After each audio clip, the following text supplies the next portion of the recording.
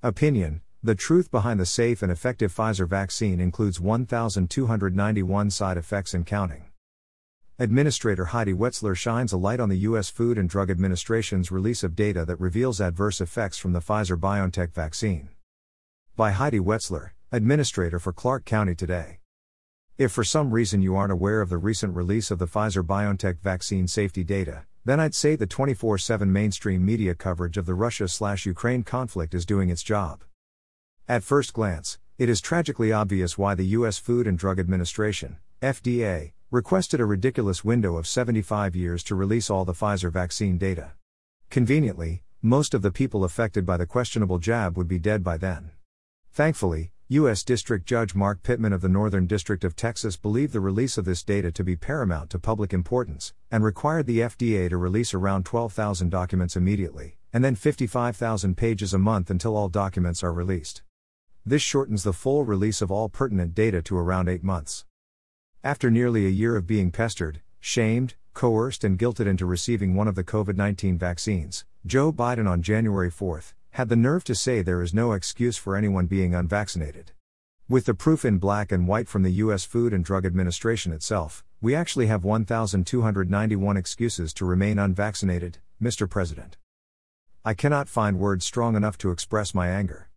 How many times have we heard the words safe and effective coming from our leaders in reference to vaccines?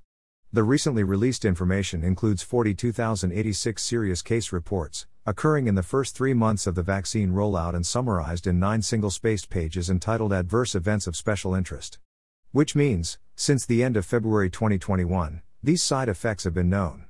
Yet to this day, all we hear from medical professionals, and those in public health authority is that the vaccines are safe. Additionally, there is the truly outrageous fact that the vaccine companies are completely immune from liability. The first adverse event on the list is a chromosome disorder called 1p36 deletion syndrome. The definition is as follows: a chromosome disorder is a change in chromosome number or structure which results in a set of features or symptoms. People with 1p36 deletion syndrome have lost a small but variable amount of genetic material from one of their 46 chromosomes. Remember when all those conspiracy theorists were posting their concerns that the new mRNA technology could change one's DNA? And then all the fact-checkers were working overtime to label those dangerous posts as misinformation? But all the while, the FDA knew that this syndrome was a possible side effect of the vaccine. The list of hard-to-pronounce adverse events is presented in alphabetical order. A few I picked out that sounded familiar are arterial thrombosis, autoimmune endocrine disorder, cardiopulmonary failure, central nervous system lupus, colitis ulcerative, early infantile epileptic encephalopathy, multiple sclerosis, myocarditis, rheumatoid arthritis, testicular autoimmunity, and vagus nerve paralysis. The events were classified as either serious or non-serious, however only serious cases were included in the report. There were over 22,000 serious general disorders reported, 14,000 serious nervous system disturbances, 8,000 serious musculoskeletal and connective tissue disorders and 7,000 serious gastrointestinal disorders. The words autoimmune and thrombosis showed up a lot on the list. There were 270 spontaneous abortions. As I reviewed the list, I was ignorantly shocked that there were even 1,300 different health diagnoses, let alone nearly 1,300 potential side effects for one vaccine. And the only word we ever heard them utter was safe. How is everyone involved still walking around freely? There were also over 1,200 deaths reported in those first 3 months. Whether every death was undeniably caused by the vaccine, we will probably never know. But the possibility absolutely should have been disclosed. Informed consent was criminally absent. And even more sickening is that not one governing body has the integrity to be responsible. Not one honorable person or entity has the decency to say, the buck stops here. This is a heinous crime and I fear that no one will ever pay. Rochelle Walensky, director of the Centers for Disease Control and Prevention, said this in a recent interview, so I think we had perhaps too little caution and too much optimism for some good things that came our way. So, this woman can flippantly make this statement and that's it? Thousands have been killed, maimed and permanently disabled from these vaccines and it's because the science was too optimistic? Millions and millions have injected something into their bodies that they were told was safe. There was a National Terrorism Advisory Bulletin put out by the Department of Homeland Security on February 7.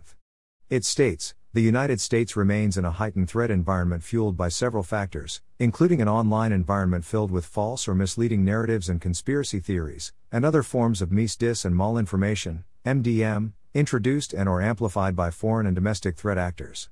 These threat actors seek to exacerbate societal friction to sow discord and undermine public trust in government institutions to encourage unrest, which could potentially inspire acts of violence. How are the citizens of the United States of America supposed to interpret this bulletin, when the actors undermining public trust in the government are coming from the government itself? The irony would be comedic, if it wasn't so utterly terrifying. Social media platforms have been censoring and labeling posts expressing concerns with the safety of the vaccines as false information, for the last 2 years. So, who exactly has been the bearer of truth in instructing them to do so? Where are the investigative journalists whose sole responsibility it is to flesh out these truths? Sadly, the answer is that they are weak, lazy, unprincipled people, sleepwalking their way to their paychecks from the propaganda machines. They are the ones continually repeating misinformation. We are a lost nation without true independent journalists. Another bit of misleading information the CDC has promoted since day one is that the vaccines are 95% effective. I would imagine most people would hear that number and think that they are protected 95% of the time. But this number is the relative risk reduction and not the absolute risk reduction.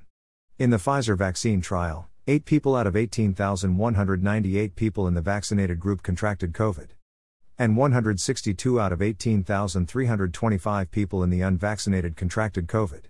So, the risk of getting COVID if you were unvaccinated was 0.88%, and the risk if you were vaccinated was 0.04%. So, the published 95% refers to the relative difference between 0.88% and 0.04%. This reveals that the absolute risk reduction for contracting COVID after receiving the vaccine was less than 1%. I wonder what kind of vaccine compliance there would have been if everyone had access to the truth.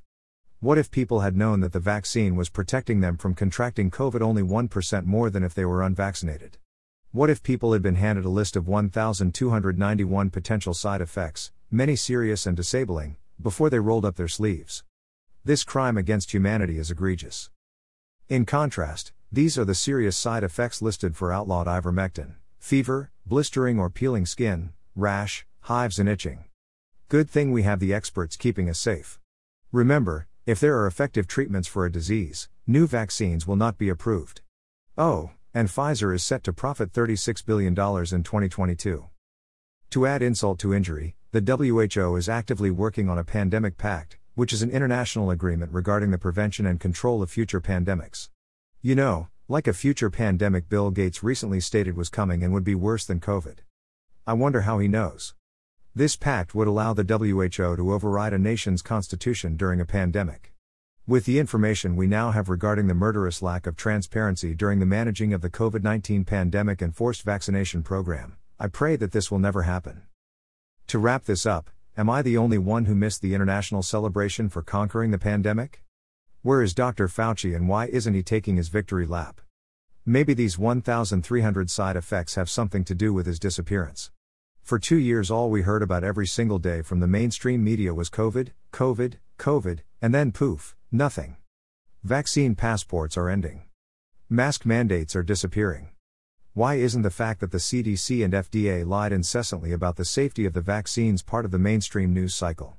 Why isn't it front and center day in and day out? And if you are still sold out to the cause? I encourage you to put aside what you've been led to believe for the last 2 years and think critically. What else are they lying about?